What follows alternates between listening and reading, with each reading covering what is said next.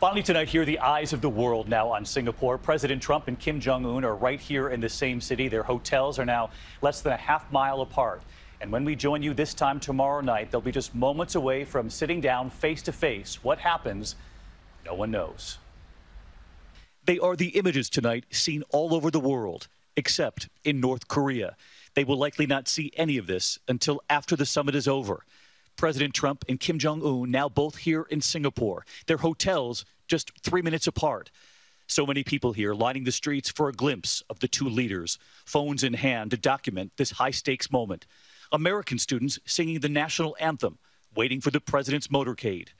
A little more than 24 hours from now, the two leaders will likely walk up to one another before then sitting down to meet face to face. The security presence is enormous here around the hotel where Kim Jong-un is staying and sweeping the hotel grounds where President Trump is tonight. Singapore, of course, the setting for this summit, now thrust onto the world stage. They will meet at the Capella Hotel on Sentosa Island. Sentosa meaning peace and tranquility. Singapore, known for its pride in its food, welcoming the two leaders with new items on so many restaurant menus here. The red, white, and blue bourbon cocktail called the Trump. In South Korea, this group gathering to pray for peace ahead of the meeting, holding these signs of a unified Korean peninsula.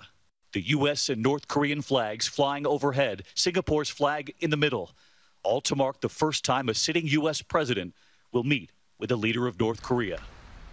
Thank you for watching here on a Sunday night. Our coverage from Singapore continues with Good Morning America first thing in the morning and, of course, right here for World News Tonight tomorrow.